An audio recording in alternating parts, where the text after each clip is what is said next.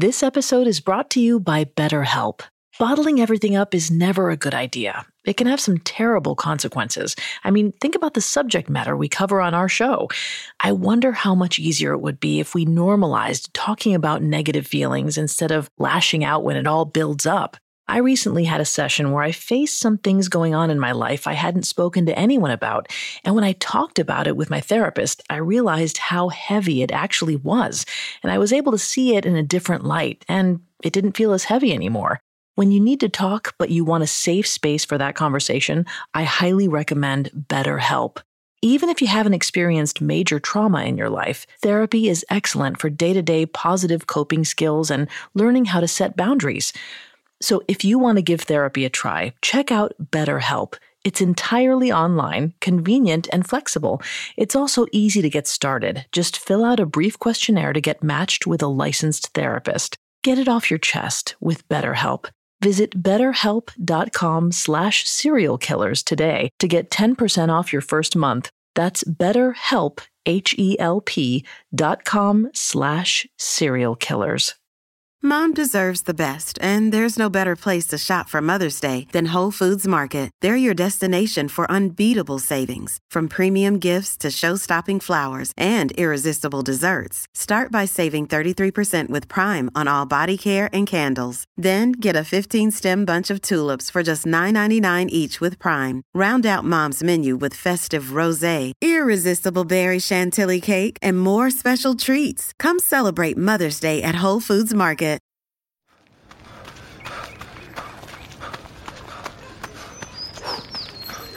Going for your first ever run around the park.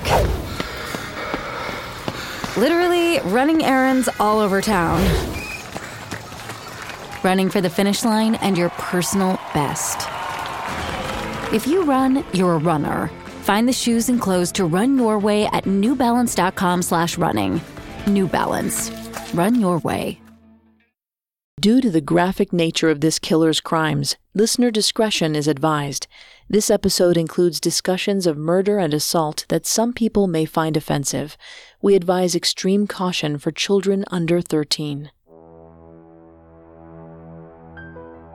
In 1914, reporters for the Hartford Courant were busy investigating the Archer Home for the Elderly in Windsor, Connecticut.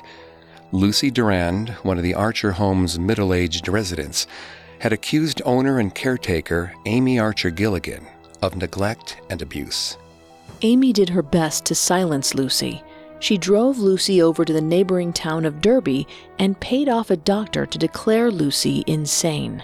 With the diagnosis in hand, Amy put Lucy in a mental institution in Middletown, Connecticut, assuming that no one would believe Lucy anymore. Amy was wrong. A current reporter named Aubrey Maddock managed to uncover Lucy's location. He quickly traveled to Middletown and scribbled down her horrifying tale of abuse at the Archer home. While Lucy's exile to a mental institution was a terrible fate, Maddox soon learned that Lucy was lucky to leave the Archer home alive. Most of Amy's residents weren't so fortunate. By 1916, Amy had killed over 40 of them.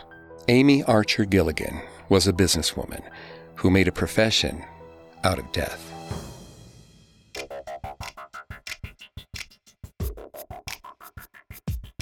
Hi, I'm Greg Polson, and this is Serial Killers.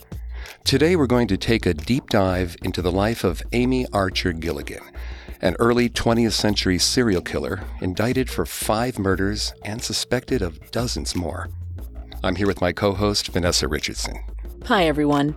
We'd like to ask a quick favor. Would you leave a 5-star review of Serial Killers on your favorite podcast directory? It seems so simple, but it really helps us out. And don't forget to subscribe while you're there, because a new episode comes out every Monday. You can also find us on Facebook and Instagram at Parcast, and on Twitter at Parcast Network. Amy Archer-Gilligan opened and ran a nursing home in Windsor, Connecticut from 1907 until her arrest in 1916. She's suspected of poisoning 2 husbands and over 40 residents by spiking their lemonade with arsenic she bought at a local drugstore. her nursing home earned the infamous moniker, the Murder Factory. In Part 1, we'll examine how Amy came up with the idea for her nursing home. We'll investigate how she lured residents into her home by portraying herself as a kind, religious woman, offering them the deal of a lifetime. And we'll see how she used that persona as a tool to cover up 13 mysterious deaths from 1907 to 1910. In Part 2, we'll investigate Amy's rapidly increasing body count as she got away with poisoning dozens of residents at her home from 1911 through 1916. And we'll uncover the evidence she left behind that finally led to her imprisonment and conviction for murder. Amy Archer-Gilligan's life is full of mystery, inconsistency, and facts buried from the public. Even though her age was never confirmed, most sources cited a birth date around October 1873. However, other sources cite 1877. Decades later, her obituaries disagreed on the year of her birth. We do know that Amy was the 8th child born to James Duggan and Mary Kennedy in Milton, Connecticut. Her parents would have 2 more children after Amy. Beyond this, we don't know much about Amy's childhood, her 9 siblings, or her parents, since Amy lied about her background throughout her life. Vanessa, let's dive into the psychology behind Amy's lies. Vanessa isn't a psychologist or psychiatrist, but she's done a lot of research for this show. Thanks, Greg. The DSM doesn't list compulsive lying as a disorder, but according to psychiatrist Dr. Reich, compulsive liars always have something specific they're trying to achieve with their lies, even if their motive isn't obvious. Many compulsive liars are trying to improve their self-image or self-esteem. If Amy struggled with self-esteem issues, perhaps this explains why she made up stories about her childhood. It's possible. But the Mayo Clinic lists compulsive lying as a sign of antisocial personality disorder, sometimes known as sociopathy. As a reminder for our listeners, someone living with antisocial personality disorder doesn't care about the morality of their actions. They lack a conscience and don't feel remorse for lying. So if Amy was a sociopath, she wouldn't have felt guilty when she lied about her background. Amy may not have been the only member of her family with a personality disorder. The Hartford Courant later reported that Amy had a sibling at a mental institution, but we have no additional information on the sibling. There are also no records or even anecdotes of early trauma, childhood violence, or unusual circumstances in Amy's early life. In 1890, teenage Amy allegedly attended the Milton School. After that, she supposedly attended the New Britain Normal School. Throughout her adult life, Amy also told people she trained as a nurse at Bellevue Hospital in Manhattan. But this was another one of Amy's lies. She had no medical training of any sort, but the often repeated claim that she was a trained nurse deepened the trust families, neighbors, and doctors placed on her over the years.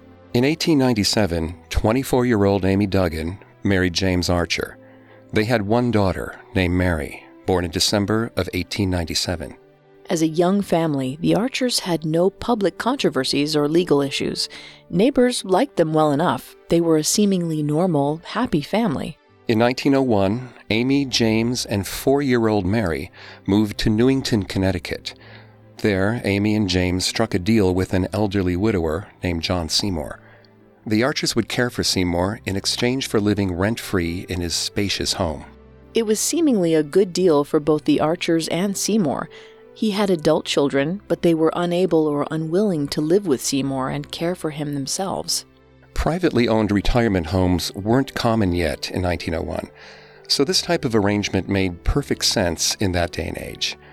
The Archers provided live-in care for John Seymour until he died of what was assumed to be natural causes in 1904. Though Amy was later accused of killing the people she cared for, John Seymour was never listed as a probable victim. However, it's clear that nursing Seymour inspired Amy to run a home for the elderly. In 1904, Seymour's children inherited the house after his death. Initially, they allowed Amy and James to rent the house and use it as a nursing home. The Archers called their new enterprise Sister Amy's Nursing Home for the Elderly. By adopting the title Sister, Amy was manipulating the residents into believing that she was someone they could trust. According to physician and psychiatry professor Randolph M. Nesse, sociopaths, quote, promise everything and deliver only enough to deceive you, then depart with whatever you gave them and your sense of trust, end quote. Throughout her life, Amy went to great lengths to fool others into trusting her with this sisterly persona. She portrayed herself as a pious and devout Christian, and was often seen carrying a Bible under her arm as she walked through town. Amy was also the one who negotiated with prospective residents or their families about staying at the nursing home. Perhaps her manipulative tendencies made her better than her husband at winning over strangers. Starting in 1904, Amy and James cared for about a dozen or so residents at their newly founded Sister Amy's nursing home. Amy handed out light housekeeping jobs to able and willing residents, while James did general repairs and physical labor. And when little Mary was old enough, Amy got her to contribute to the business by playing piano for the residents. In 1907, John Seymour's heirs decided to sell the house, forcing Amy and James to find a new home and place of business. Luckily, the Archers had enough money saved up to buy a larger home in a community 10 miles north. They purchased a new home in Windsor, Connecticut in 1907 for $4,500, or a bit more than $100,000 in today's currency. Once again, their residence became their business. They named their new nursing home the Archer Home for Elderly People and Chronic Invalids. The Archers' nursing home also went by other names over the years, such as the Archer Home for the Elderly and Infirm. For simplicity's sake, we'll refer to the residence and business as the Archer Home. Amy's new home was a red brick building with a white picket fence located at the end of a dead-end street within walking distance of a post office, hotel, and downtown square. It was an attractive location for potential residents, and Amy wasted no time trying to reel them in. In 1907, Amy began advertising the Archer Home in regional newspapers as a place of refuge and healing for the elderly. Families could check in their parents or grandparents, or individuals could apply for room and board themselves. Amy offered 2 different payment plans. For the first payment plan, she charged a weekly rate of $7. She allowed residents to pay quarterly, which equaled out to $91 every 3 months, for a total of $364 a year. In today's currency, this was the equivalent of paying $9,226.77 each year. While this may have been appealing for residents who didn't have much longer left to live, this payment plan would require healthy or middle-aged residents to spend a lot of money over the decades. But luckily, Amy had a second payment plan designed to appeal to younger, healthier prospective clients. Residents willing to plunk down $1,000 up front were guaranteed room, board, and meals for the rest of their lives. It's easy to see why this second plan was more popular. When a prospective resident chose Amy's first payment plan, they paid $364 a year. Within 3 years, they would have paid Amy $1,092. That's $92 more than residents who chose the $1,000 lifetime plan. To put this into perspective, $92 in 1907 was worth about $2,332 in today's money. So residents who chose Amy's upfront payment plan would save the equivalent of over $2,000 modern dollars at the end of 3 years. By their 4th year at Amy's nursing home, the lifetime residents would be saving the modern-day equivalent of $9,000 a year. For healthy residents with years ahead of them, it was seemingly the deal of a lifetime. They had no idea that this deal would cost them their lives. Amy, of course, didn't want her residents to figure out that she was planning on them dying quickly, well before the 3-year mark. So she came up with elaborate excuses to justify her upfront payment plan. Amy claimed that families would frequently sign their relatives up for the weekly payment plan and then disown them, sticking Amy with the bill and a resident who couldn't pay for their care.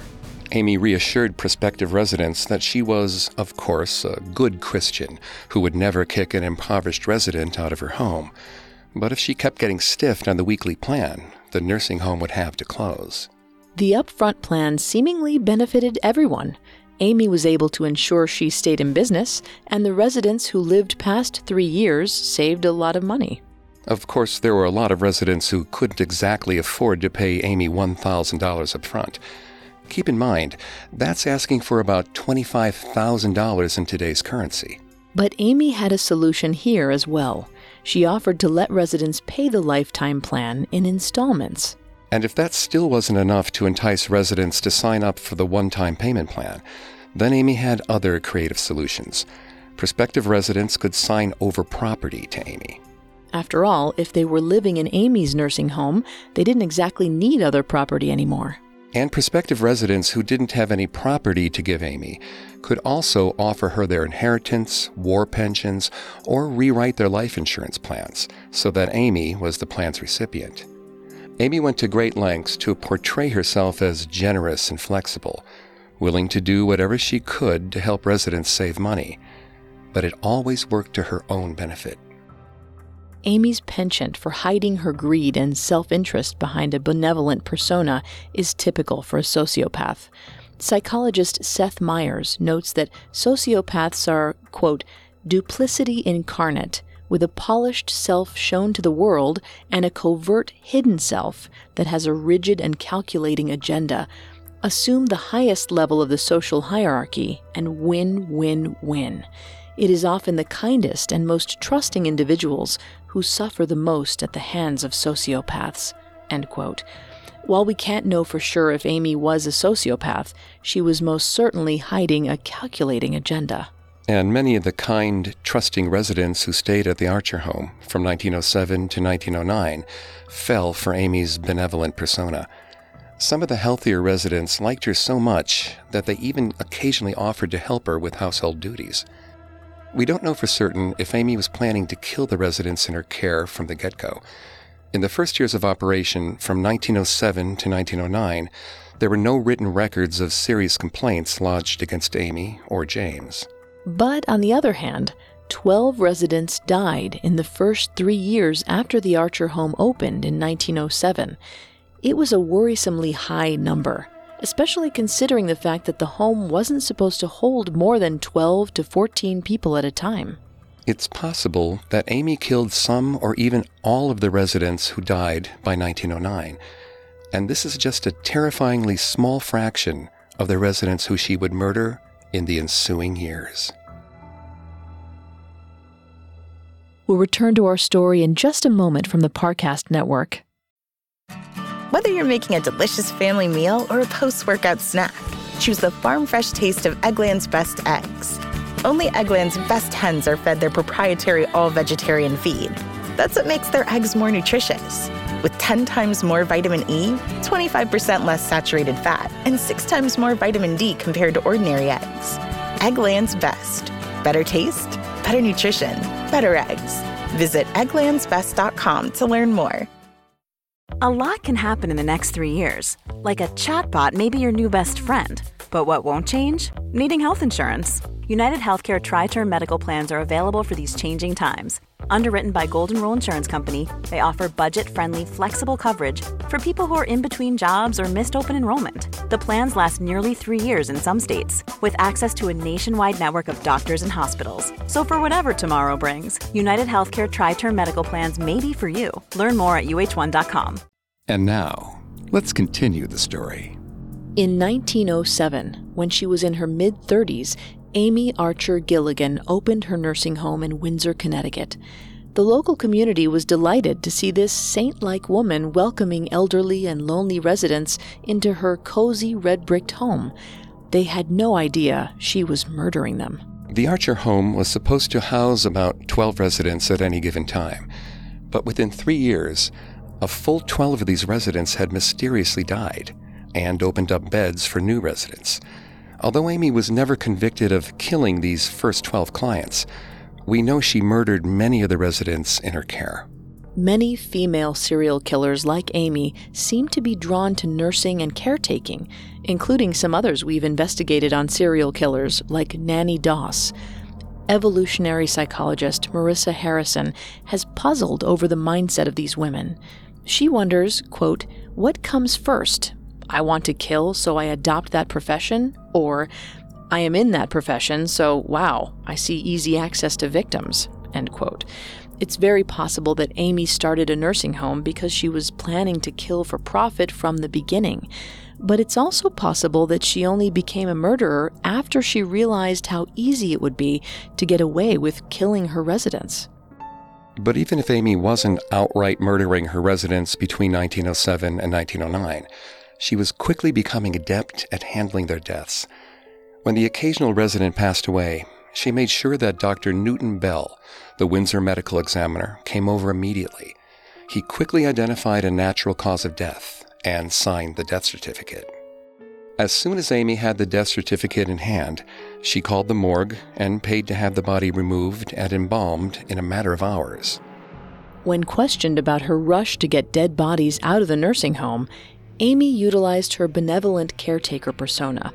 She claimed she didn't want dead bodies around because she was concerned for the health and psychological well-being of her living residents. But of course, Amy wasn't concerned for her living residents at all. By 1909, she was most likely killing them off.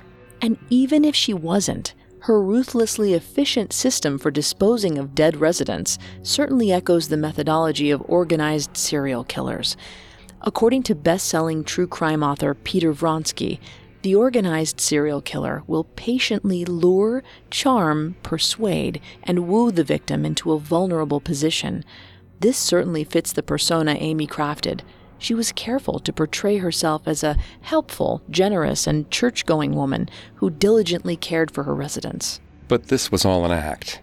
From the onset, Amy abused and neglected her residents, who she saw only in terms of their financial value. And as Amy's residents uncovered her true nature, some began to seek help. On July 14, 1909, an unnamed female resident of the Archer home was able to get word to some neighbors that she wished to register a complaint to the Connecticut Humane Society. The resident described conditions in the home to the Hartford Courant as abusive, unbearable, and unsanitary. The resident was all too right. The Archer home could only accommodate 12 to 14 people at a time, but Amy regularly stuffed 20 people into her poorly ventilated rooms. In response to the anonymous residents' complaints, the Humane Society sent a representative to check out the Archer home. But the Society's authority over new private nursing facilities, like the Archer home, were limited. They weren't able to do much beyond fining the Archers for overcrowding and failing to ventilate the home. But even though Amy suffered no serious consequences to her business, she was quick to seek revenge on the poor resident who reported her. Dr. Carrie Barron notes the vengeful tendencies of antisocial people, writing, quote, "Slight or imagined grievances set off rage, revenge, viciousness, and physical or emotional violence. They will go to shocking lengths or depths to malign those who thwart them," end quote. This was certainly true of Amy. In 1909, Amy paid a doctor to evaluate the woman who had reported her to the authorities. Unsurprisingly, Amy got the results she wanted. The doctor declared the resident legally insane, and Amy immediately institutionalized her. The benefit for Amy was twofold. She silenced her most vocal critic, and she got to keep the resident's money. We can't be sure why Amy didn't kill this resident. Perhaps it hadn't occurred to her yet that it would be easier to simply murder a troublesome resident. Or perhaps she was worried she would get caught if she killed a patient who had openly criticized her. But this resident wasn't the last to stand up to Amy. In the fall of 1909, the Connecticut air was getting colder, and resident Teresa McClintock was beginning to experience problems at the Archer home. Amy refused to keep the rooms warm enough for her residents. And when Teresa requested blankets, Amy either ignored the older woman or mocked her. Teresa wrote to her daughter, Narcissa, to complain about the situation. She warned her daughter that Amy Archer was cruel and the nursing home was too cold. Narcissa received these letters but initially dismissed them. She assumed her mother was being self-absorbed and overly demanding. Narcissa wrote back only once. Instead of offering sympathy for Teresa's situation, she admonished her mother for complaining. She wrote, quote, "Dear Mother, I cannot possibly go to you now. When I do go, I hope I shall hear something pleasant and agreeable and not any more fault-finding, as you are in one of the best homes of the state, and you are paying the least and have the best room, so I know you cannot fail to appreciate it." End quote. Amy was so skilled at projecting a saintly reputation that Narcissa blindly trusted Amy over her own mother. But Teresa wasn't going to stop trying to get her daughter's help. Over the fall months of 1909, Teresa continued to write letters to Narcissa about the terrible treatment she was receiving at Amy's hands. Her hair was never combed, and her clothes were never washed. Even more disgusting, the bedpan was rarely removed, washed out, or even covered. In the early winter of 1909, Narcissa finally made the 10-mile trek to see her mother. What she discovered filled her with dismay and shame. Teresa was lying abandoned in a chilly upstairs bed. Her hair and clothes were a mess, and the room smelled atrocious. Teresa stirred to life as her daughter entered the room and cried, quote, "Oh, Belle, take me away from here. I had a chill last night and I called for someone to come to me. When Mrs. Archer came, she was ugly and told me to shut up. I asked for some hot water to drink and for a hot water bottle to put at my feet. She did nothing for me, and I'm afraid of her because she is so ugly." End quote. Narcissa was outraged and immediately confronted Amy about her mother's care, but Amy refused to apologize or admit any wrongdoing. This isn't surprising given her sociopathic tendencies. According to psychotherapist John Amadeo, sociopaths can't offer sincere apologies.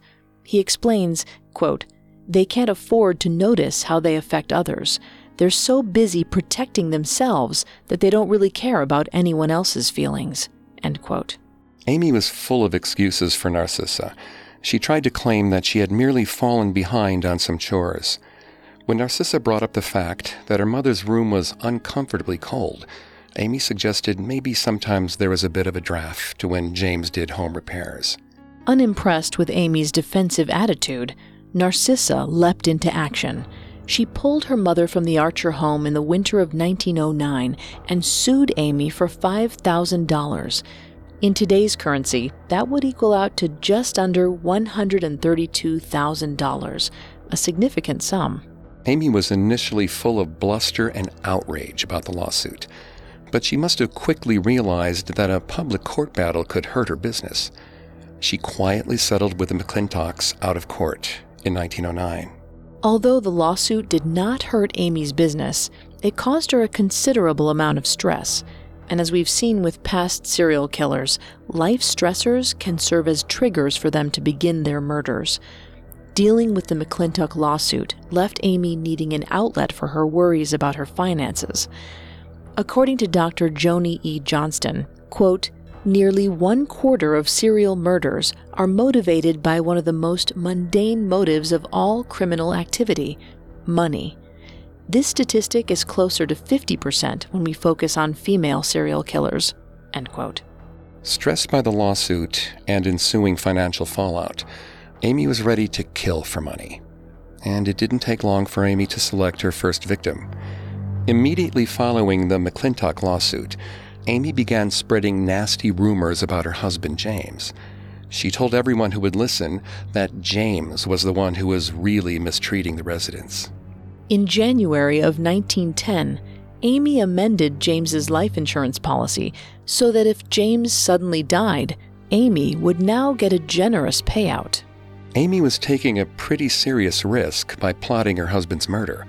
James was only 50 and in good health. She needed to make sure he died without raising anyone's suspicions. Luckily, Amy had a new partner in crime. By January of 1910, a new doctor named Howard King had become the primary physician at the Archer house. This meant King was now the doctor responsible for issuing death certificates for the home's residents, and Amy knew she could count on King to say that James died of natural causes. By the end of January 1910, Amy's plan to improve her finances was in place. All Amy needed to do to get her life insurance money was to poison her husband.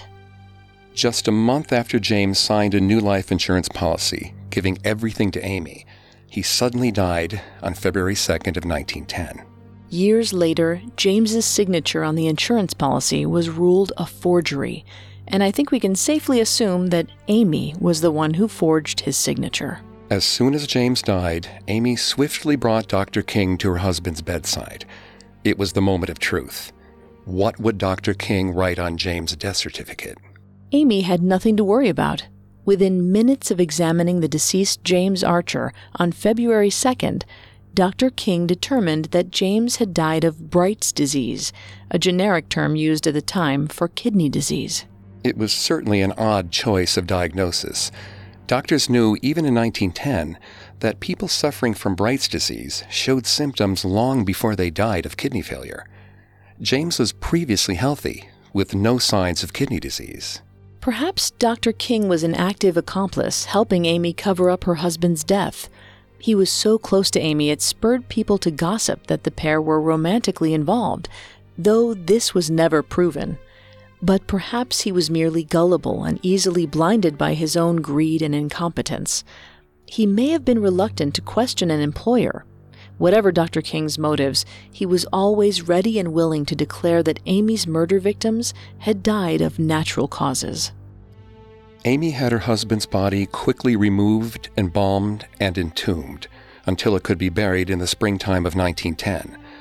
The payout from her husband's life insurance policy meant she no longer needed to worry about any financial difficulties caused by the McClintock lawsuit.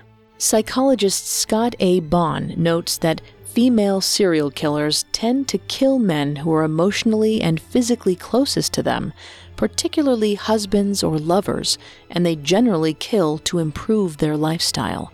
This clearly applies to Amy. But not everyone was as willing as Dr. King to believe that Amy's husband died of natural causes. Ironically, it was one of Amy's friends who would first come to realize that she was a cold-blooded killer. Our story will continue in a moment after the break. The Hargan women seemed to have it all. We were blessed. My mom was amazing. But detectives would soon discover inside the house there were the bodies of 2 women. A story of betrayal you would struggle to believe if it wasn't true. I am just praying to God, this is a sick joke. From 48 Hours, this is Blood is Thicker, the Hargan family killings. Listen to Blood is Thicker, the Hargan family killings, wherever you get your podcasts. This episode is brought to you by Rakuten. Are you ready to shop? Rakuten's Big Give Week is back. Get 15% cash back at hundreds of stores, including headliners, Ulta, Ray-Ban, and Canon. Rakuten is how in-the-know shoppers get the best savings. They shop the brands they love and earn cash back on top of deals during Big Give Week, May 6th to May 13th. The cashback rates are even bigger. I'll be shopping for Adidas and Fenty. You can save on everything you need for summer, like clothing, outdoor gear, and travel. Join today for free and get an extra 10% cashback boost. That's an extra 10% cash back on top of Big Give Week's 15% cash back. You won't see higher cashback rates than these. Go to Rakuten.com or download the Rakuten app. Rakuten. Shoppers get it. Now, our story continues. By February 1910, Amy Archer-Gilligan had successfully poisoned her husband James and taken over their business running a nursing home in Windsor, Connecticut. And Amy easily convinced the home's resident physician, Dr. King, that James had died of natural causes. He assuredly wrote Bright's disease, or kidney disease, on James's death certificate. But not everyone was convinced that James had died naturally. The first to suspect Amy of a potential murder was her friend Carlin Gosley. Gosley was a 24-year-old insurance salesman and part-time reporter for the local newspaper, the Hartford Courant. He was also a passionate amateur detective and the treasurer for a social club called the Windsor Rogue Detecting Society. If anyone was going to sniff out a serial killer, it was an aspiring detective like Gosley. But believe it or not, Gosley started out as one of Amy's strongest supporters. He fully believed that Amy Archer was a kind-hearted Christian woman doing his town of Windsor, Connecticut a great service by running her home for the elderly. He later remarked, quote, "I thought she was a wonderful person," end quote. Gosley liked Amy so much that he even defended her after she was sued in December of 1909 for neglecting Teresa McClintock. But after Amy's seemingly healthy husband James died suddenly on February 2nd of 1910, Gosley grew suspicious. He began investigating Amy in the spring of 1910 and asking townspeople about James's death. It didn't take long for Amy to find out through town gossip that Gosley was investigating her. She was furious at the betrayal of a former friend and prepared to do everything in her power to undermine Gosley's investigation. We've seen how vindictive and manipulative Amy can be when angered, and she stayed true to form. Amy soon launched a campaign to get revenge on Gosley by turning the town of Windsor against him and ruining his reputation. She came terrifyingly close to succeeding. Gosley's daughter later noted, quote, "Many people in town thought that Amy was a wonderful person, and Dad got many threatening phone calls. They thought she was a very caring and philanthropic woman because she did so many nice things for Windsor," end quote. But despite Amy's attempts to assassinate Gosley's character, he was still able to raise the suspicions of some of the townspeople. A few months after James Archer's death in February of 1910, Dr. King wrote to a friend, quote, "Amy has been a victim of persecution, as any number of people in town dislike her personally and have caused suspicions to be directed against her," end quote. Gosley's investigation may have created additional stress for Amy and fueled her murders, or she may have simply been encouraged to keep killing after getting away with her husband's death. Just over a year later, almost 24 residents had died at the Archer home. And on May 25, 1911, Amy picked her latest victim. Hilton Griffin, an 81-year-old resident of the Archer home, passed away mysteriously.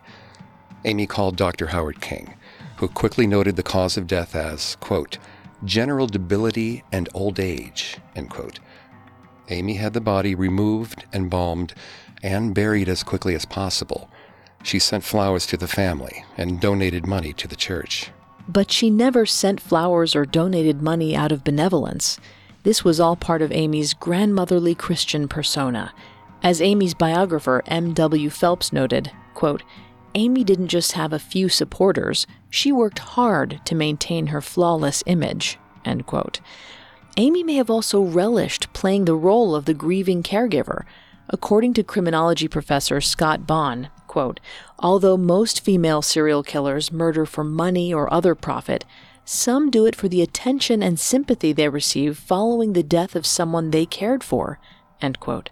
The image Amy crafted for herself worked. At first, no one noticed anything unusual about Hilton Griffin's demise, until Carlin Gosley took a closer look at the death certificate. As part of his reporting work, Gosley was in charge of writing the Hartford Courant's obituaries. So when Hilton Griffin died, Gosley picked up Dr. King's death certificate from the Windsor town clerk. He was disturbed to read that Hilton Griffin died of general debility and old age. Gosley had written enough obituaries over the years to know that people didn't die of old age. The doctor should have written down the illness that caused Griffin's death, but there was no medical explanation for Griffin's demise. Hilton's death certificate just added fuel to Gosley's suspicions about Amy, so Gosley began interviewing former residents and their families. He heard gossip of theft, signature forgery, trickery, and fraud.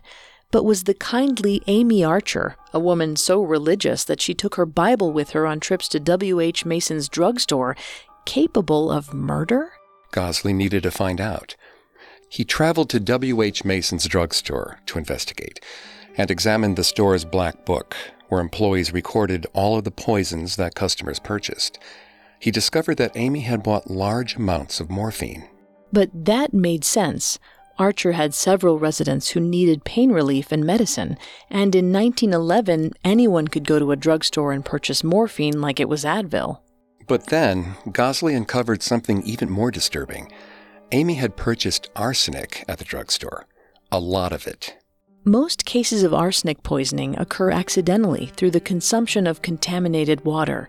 Here's water specialist Eric Olson on the subject. The people at greatest risk of getting cancer or other effects of arsenic in their drinking water include basically anyone that's exposed for an extended period of time. So it can be young children and it can be the elderly.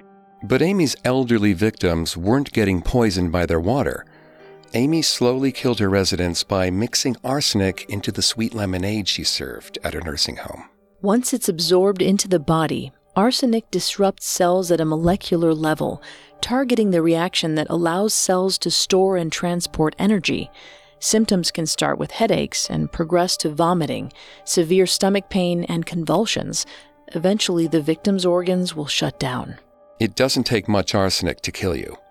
1/20th of a fluid ounce of arsenic can be fatal to an adult. And according to the drugstore's Black Book, Amy Archer often bought upwards of 10 ounces at a time. That's enough arsenic to kill 200 people. As Gosley went through the drugstore's records in 1911, the pieces began to fall into place. James Archer's mysterious and sudden death in 1910, the rumors of neglect and fraud, the vaguely worded death certificates, Amy's large supplies of arsenic and morphine. It all pointed toward one simple conclusion. Amy Archer was killing her own residents. The question was, could Gosley prove it? Gosley took his suspicions to his boss, the editor of the Hartford Courant, but the editor refused to publish Gosley's theory. All Gosley had was a collection of rumors and circumstantial evidence.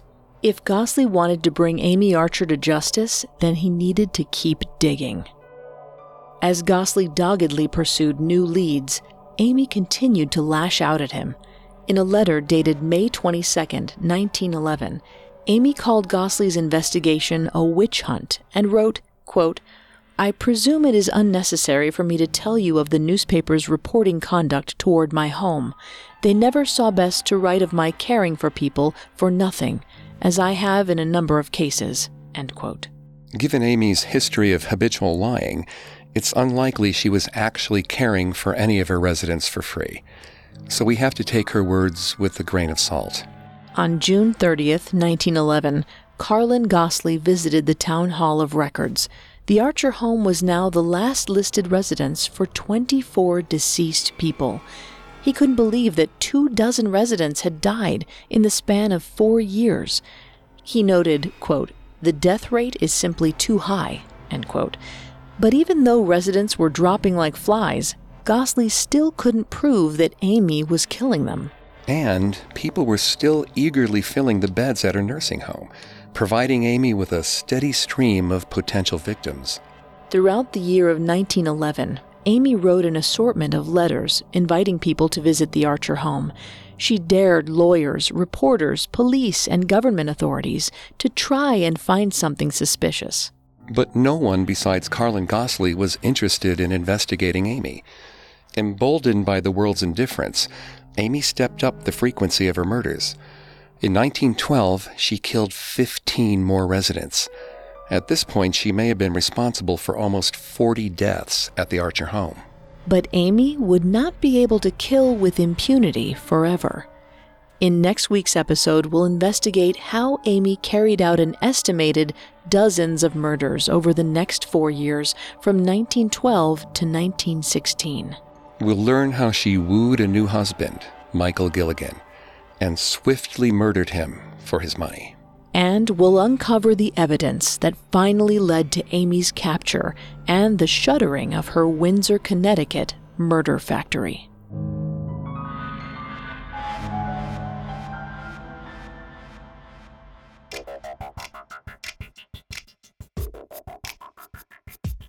Thanks again for tuning in to Serial Killers. If you want to listen to any previous episodes of Serial Killers, you can find them on Apple Podcasts, TuneIn, Google Play, Stitcher, and Spotify, or on our website, parcast.com, spelled PARCAST.com. If you like what you hear, please leave a 5-star review or tell us what you think on social media. We're on Facebook and Instagram as @Parcast and Twitter @Parcast Network. It seems simple, but it really helps our show. Have a killer week. Serial Killers was created by Max Cutler, is a production of Cutler Media, and is part of the Parcast network. It is produced by Max and Ron Cutler, sound designed by Ron Shapiro, with production assistance by Joel Stein and Paul Mahler. Additional production assistance by Carly Madden and Maggie Admire. Serial Killers is written by Nick Adams and stars Greg Polson and Vanessa Richardson.